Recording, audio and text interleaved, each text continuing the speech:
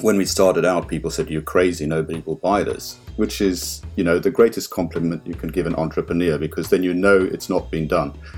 Data has the ability to be transformative for organizations, and we want to help organizations stop the waste and get the data they need to really execute their strategies. Hi, I'm Belden Mankus. Welcome to The Purposeful Strategist, the podcast that shifts the conversation about purpose and strategy from what organizations should do to what business leaders are doing and what they've learned along the way. In this episode, I'll be joined by Herman Heyns. He discusses what led him to start Onmut, the firm he is CEO of, and the role his personal purpose has played in their success. He also describes the links between data quality, making good investments, and addressing the big problems we face in the world.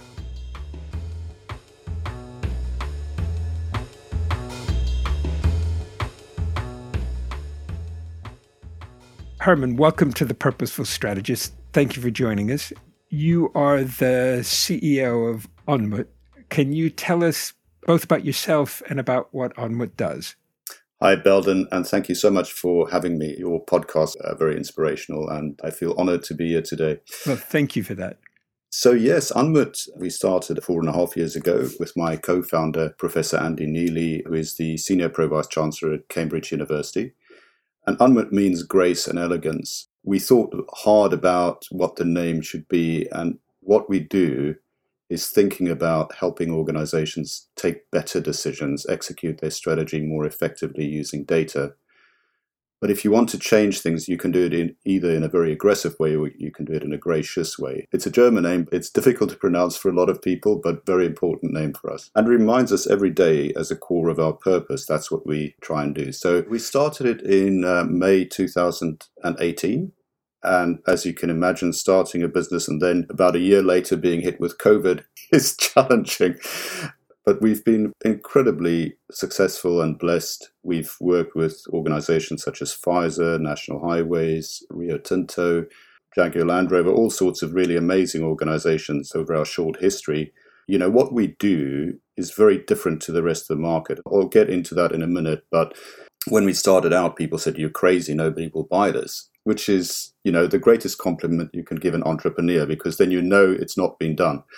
So we built up, the organization is about 40 people today, but we're growing very fast. We'll probably be 100 in a year from now.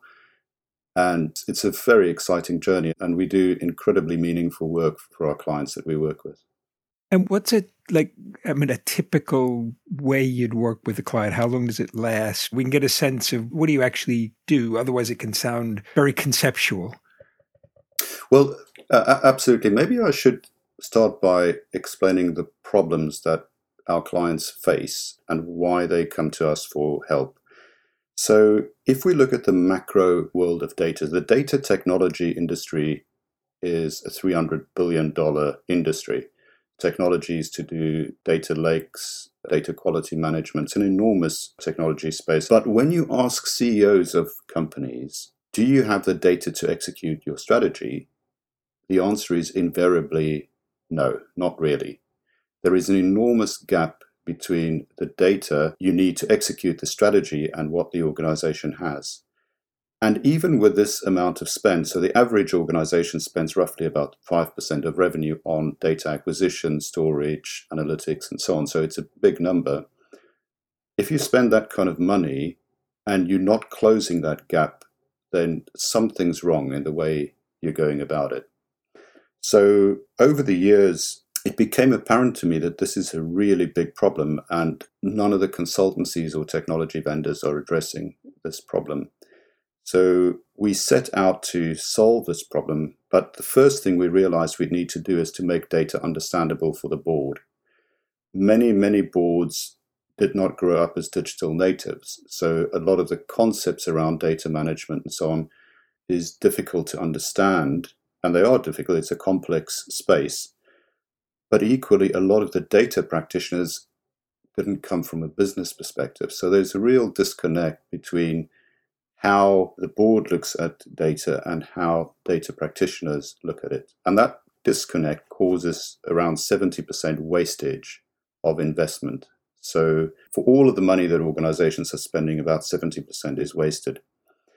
Now, one of the things we realized very early on is if you're going to change this, you need to put it into a common denominator that everybody can understand.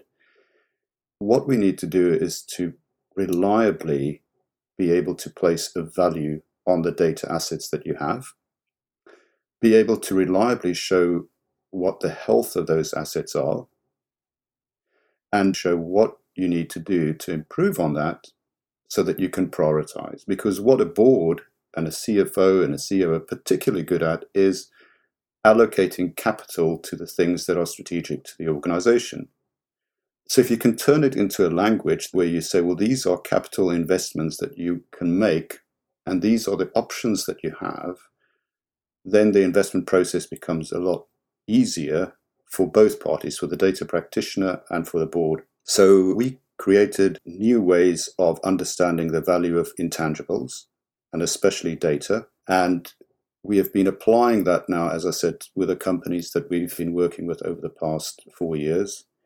And it's made a remarkable difference. One of our clients, National Highways, the CEO, said in the meeting when we presented the results of our first data evaluation for them, after about half an hour, he said, I get it. I can now compare £1 of investment in concrete versus £1 of investment in data. And solving that problem sounds like a small thing, but it has enormous implications in terms of how you manage these intangible assets. Actually, it sounds like not a small thing. It sounds like a very difficult thing, particularly to get to reliable numbers. I don't know if it's possible, but is there a sort of simple way to describe how you do that? So we decode the DNA of the organization. Every organization has a set of things that they do that creates value for the stakeholders of the organization. We call them value drivers, but you can call them whatever you want, but that's the DNA code of the organization. And what business leaders do is they apply those value drivers in different proportions. In other words, you might say we're going to do more around customer acquisition or more around quality or whatever. And the challenge that every business leader faces is, where do I place the emphasis? Because the choices are nearly infinite. And what sets a great strategy apart from average strategies is that you are absolutely clear about what part of your DNA is the thing that gives you your advantage. And the second thing is that you amplify that. We have worked out how you do this algorithmically, and we also have worked out algorithmically how the stakeholders respond to that. So in other words, if you tweak different parts of that, you actually get different responses from stakeholders. Now, previously, this was the domain of strategy modeling. And what we're doing is we're making that algorithmic. It doesn't take the need for humans away, but it makes it reliable, repeatable, and provable. And then sitting in the intersects of this DNA are things called the data assets, or any kind of asset. But we identify specifically the data assets. And because we can quantify the value impacts of the different value drivers, we can quantify how dependent the organization is on data for delivering that. And that's how we quantify the value. It's something we've patented because it is so different and unique. And it has real amazing implications for our clients. With every client we work with, the first thing to do is to understand what the data assets are that they have, what the value of those assets are, and what the health of those assets are. And that typically takes 3 to 6 months to get to that first iteration of that. Once you've got that, you can then see which assets create the most value for your stakeholders, or has at least the potential to create the most value for your stakeholders, and which ones don't. So it allows you to then prioritize, to say, let's focus on the things that are really, really material for our business, because we can't solve everything. Now, in the case, say, for example, of National Highways, one of the data assets that we identified as being incredibly material for their organization is a data asset that is so simple and nobody thought of it as particularly valuable. And the data asset is what they call the road occupation management. In other words, what you see when they set out the cones on the motorways. What we realized by applying our method is that that has big cost implications on how that's managed for the organization. It has incredible safety implications if you don't manage this well. And ultimately, it has enormous implications on capacity on the motorway. So if you think about what the imperatives are for national highways, which is safety, delivery, and customer experience, what that data asset does is absolutely strategic for the organization. But until this point, people thought about it as just data about the cones being set out. So us showing how that data asset and the value drivers impacts the stakeholders of the organization in a very material way, we could then say, well, this thing that you never thought was that important has so many value implications for the organization. It can create extra capacity on the motorways without having to do carbon producing concrete or lots of things. So in other words, if you want to increase the capacity on the motorways by 1%, the cost of that is enormous. Whereas through data, you can improve the capacity by even more than 1% if you manage it well. So the first thing is understanding the value of that asset. The second thing is understanding what the health of that asset is. So in other words, if the health of the asset is fit for purpose for optimally scheduling the roadworks, you will be reducing delays on the motorways, you'll be improving safety, and you'll be reducing cost. What that led to was in some cases as much as 3 times duplication of road occupation. So for example, if somebody needed to cut the grass next to the road, they would schedule putting out the cones. If they needed to paint the lines, they would schedule putting out the cones, etc. Now, if this data is not in great shape, people weren't realizing that they were duplicating this activity, which cost roughly £70,000 a go. And it has safety implications for the people setting out the cones. It's quite a dangerous job. And actually, it has implications for motorists because it's proven that where you have roadworks and cones on the road, accidents increase. So by investing quite a small amount in fixing this data asset, we were able to make a material change to the business. And that's what we do for all of our customers. We do the valuation and we do the health check very scientifically, robustly, repeatable. And in many cases, we help our clients do it for themselves going forward. But it has enormous implications. You can imagine for Pfizer having better data about COVID.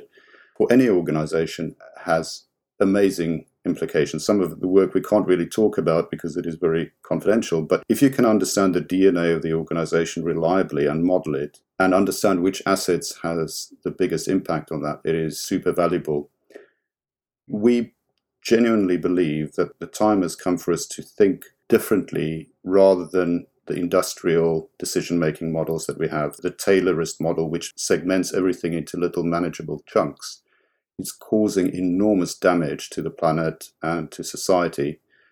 And you can't solve these kind of problems if you try and solve them in little organizational components. You need to look at it in a systemic way, in a value flow way, and then focus on the things that are really material. Data has the ability to be transformative for organizations, and we want to help organizations stop the waste and get the data they need to really execute their strategies. It sounds like that purpose existed before the business. Correct. It's something that I've been passionate about. I'm on the Asperger's scale, so I think about things very differently to most people. I seem to think more in terms of systems and so on than in terms of how people feel, which isn't necessarily always a good thing, but it is helpful in terms of being more systematic in your thinking when it comes to these kind of things. So the way I'm wired naturally leads me to think about things differently. It's been very clear to me for many years that the way we think about problems in a reductionist way is not solving some of the big themes of our time, whether it's the NHS not functioning properly or whatever. At Hanwood, we celebrate neurodiversity and we allow people to think differently about these problems. And you require lots of different ways of thinking to solve these problems. So the purpose of Hanwood is to help organizations get better at this. But it's something that I've cared about for many years. In EY, I started an initiative on long-term value to help the investment chain. So many people would say the capitalist system is broken. I think it has many advantages, but there is a lack of understanding in the decision-making between the investor, the fund manager, the corporate operator, if you want. And what's happening is that the reason there is that disconnect is because the language we use to communicate value is limited to the income statement and balance sheet. And that's only 10% of the value. That's the tangible value. The intangible value is the 90%, which is the thing that really creates the value. So if we don't have a language that allows us to communicate how we create value, we will take short-term decisions that damage the planet, because the only thing that we can measure is the short-term profitability. So there's an urgency to making this happen. And Anmut is doing it in a very practical way, in a way that I could do with a startup and not have the resources of a global company. We truly believe we're going to change the world. But if you don't believe that, there's no point. Everybody who does a startup knows it's very, very hard.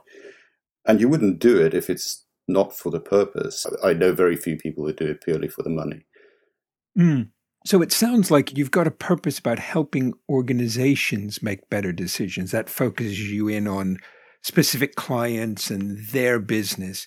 But it also sounds like you have a much more expansive, broader purpose that sort of through that, you're going to kind of get capitalism on a better basis.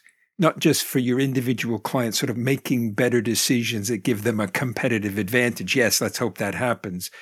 But also that by doing that, you're going to shift the terms of debate, change the way the whole system works. I mean, is that a sort of fair statement?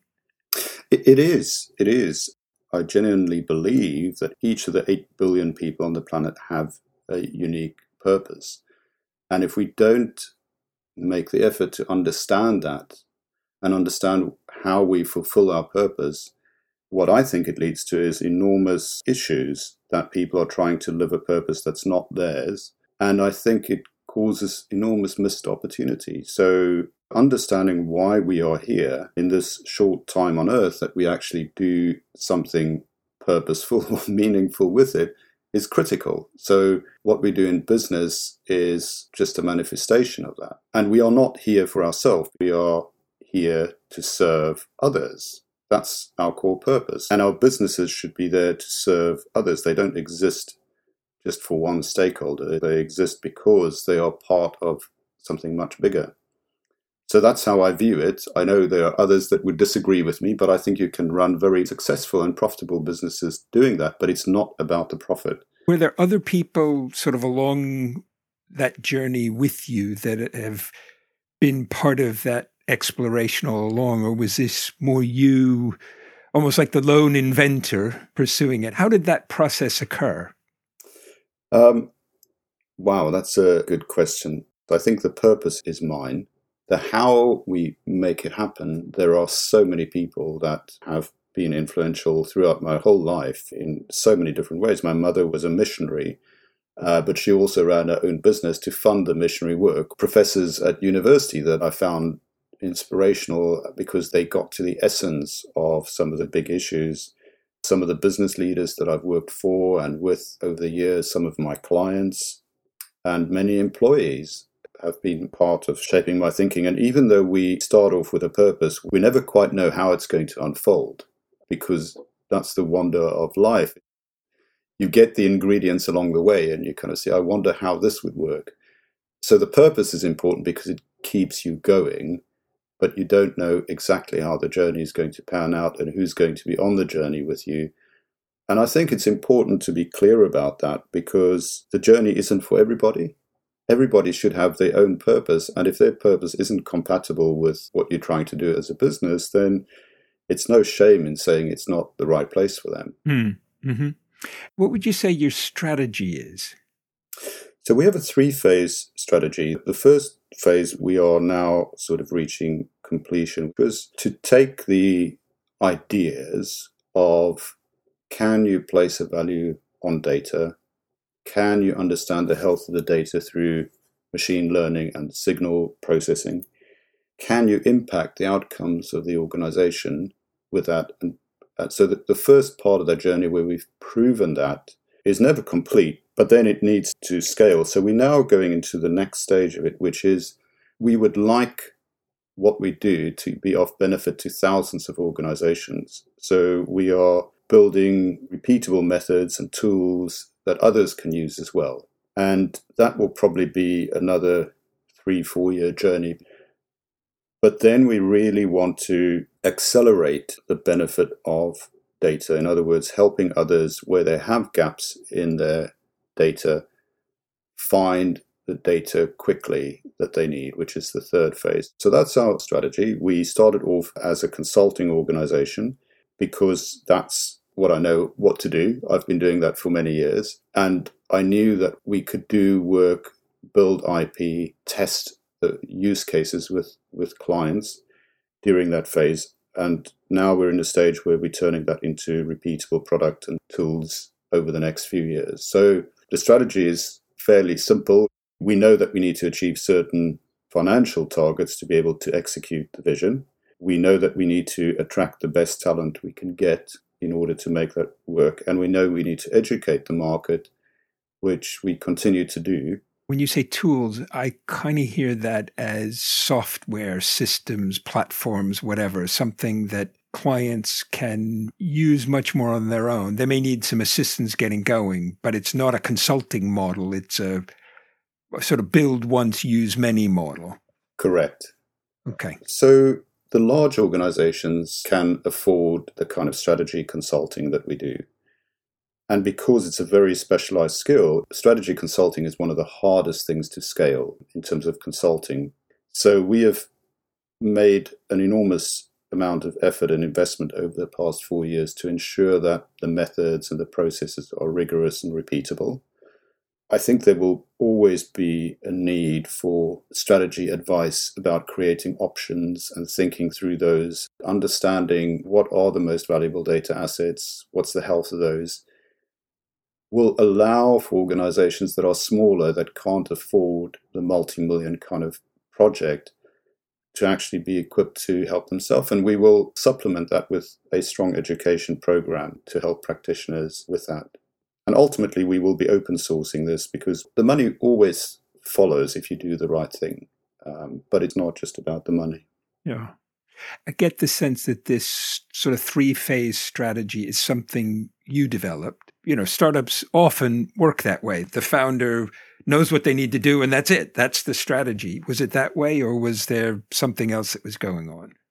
It is pretty much that. But equally, I would say that the strategy is much, much richer for everybody that's been involved along the journey. The broad framework comes from me. The way we do it is very much everybody in the organization, and even our clients. You know, I would be remiss not to acknowledge the enormous contribution that every client interaction makes. Even discussions like this, you know, makes us think about all sorts of things. You know, are we doing the right thing? Should we change tack? And it's very, very important to do that. One of the things I'm very interested in is the way in which strategy development and strategy implementation are becoming more and more the same thing.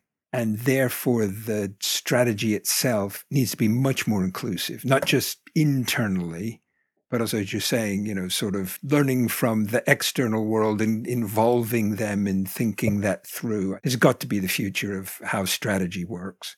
I'd agree with that. I think the linear way of developing strategy, it's a sort of a mixture of the industrial age as well as the military way of doing strategy. You know, if you look at the war in Ukraine at the moment, one of the reasons Ukraine has been very successful is it is a live strategy that is collectively created with feedback loops, which we now can do. And Ukraine has used that ability to create fast feedback loops and communication to constantly understand what's happening at the front line. And I think that is what strategy is about. And it's one of the core reasons why we think we are having success with the way we think about data. Data is that avatar of the health of the organization. It's the thing where you actually collectively share the experience. Data is that collection of what's happening at the front end and what you're trying to achieve strategically.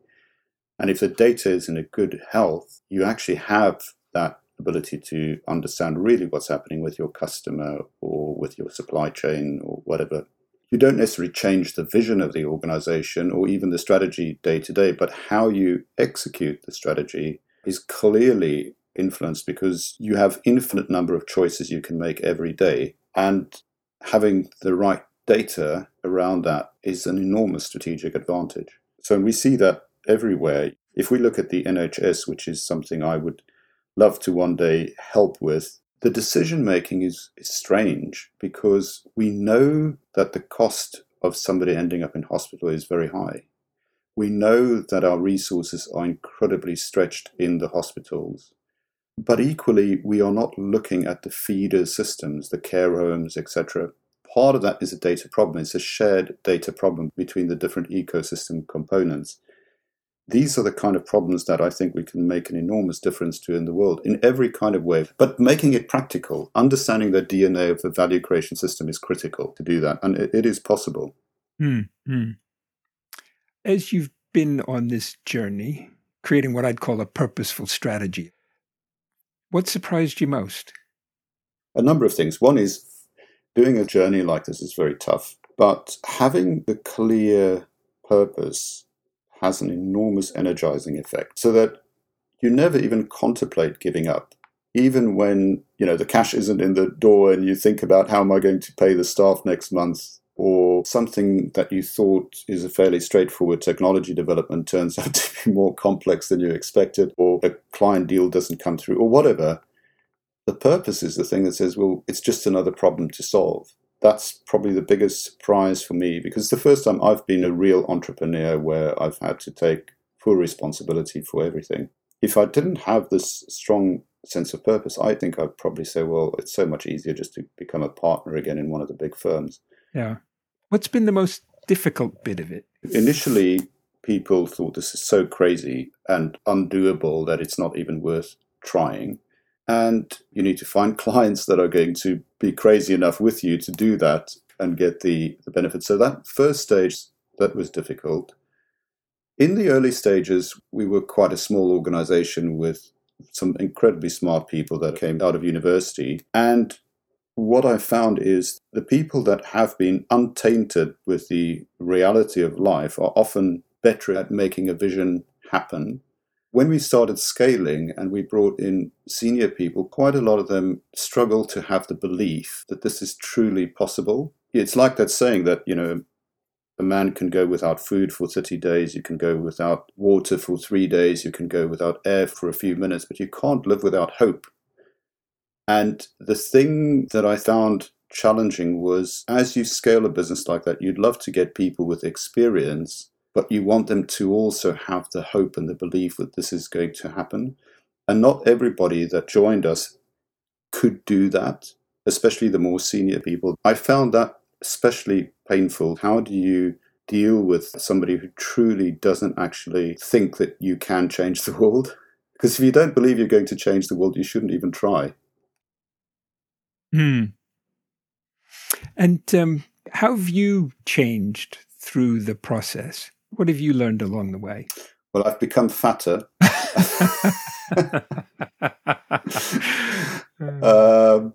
I think I've changed in a number of ways. One is I've got a different perspective on problems.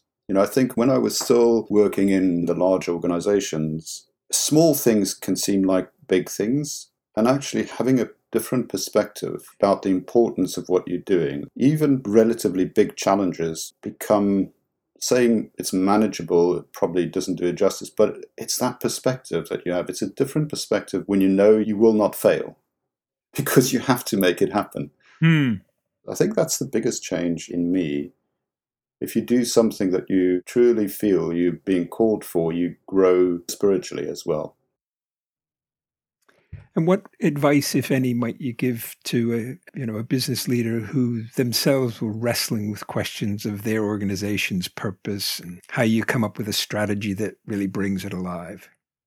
I can only say what I know, but I think as the leader of the business, the purpose has to be true with your own North Star in life. In other words, you can't passionately execute a purpose that doesn't come from within you, what you truly believe, what you're gifted to, what your abilities, your personality, and the experiences that have shaped you in life, if you're not acutely aware of those and observe how that impacts your thinking, I think it will be difficult to shape a purpose that you can energize yourself.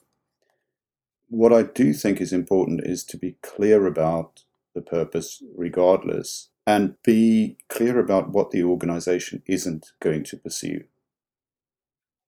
I see too many large organizations fudging it, saying we're everything to everybody, and I don't think you can be fundamentally successful. That causes confusion. If you think about every organization, if it has a unique purpose, there shouldn't really be competition. But that's not the way the world works, is it? A lot of business strategy is extremely concerned about the competition rather than about the space that you should be occupying. That's my philosophy. I don't know if that would be of use to anybody, but that's certainly how I view the world. The kernel there of what you're saying, the advice would be focus on your own organization's purpose, not what other organizations are up to. And obviously you need to understand what's going on in the world, but don't get obsessed by competitors and responding to them. Almost kind of look within to see what are you really all about. Exactly. One of the things I learned when I started doing Anmut was meditation and learning how to be aware of what's going on inside you. I'm not saying everybody needs to do meditation, but it's certainly people like Ray Dalio has found the same benefit of being able to be acutely aware of the things going on around you. If you're not self-aware, I cannot see how you can be an effective leader. And that self-awareness will highlight what your purpose is. I would ask you a question. What advice would you give an organization or a leader? Personally, a lot of what you said resonates with me, particularly the importance of thinking about the broader system, the extent to which businesses can deeply impact some of the big problems that we have. I'd go so far as to say governments have a place in all of that, but most of these issues are not going to get sorted out by government. I think enlightened, purposeful business leaders with effective strategies where they are thinking systemically are going to make the difference. Oh, I agree with that. And I think it's businesses that understand that they don't exist just for the investor, I think is critical. And one of the other reasons why I think you're right is that we don't have a global governance system that works for governments. We know that. There's extreme tension, whereas businesses have the ability to deploy resources globally. And some of these are global nature problems. The climate doesn't exist just in one country. Well, Herman, I think you're the first one of my guests who's ever asked me that question, which is really great. So thank you for that. And thank you for joining us. Thank you so much, Belden.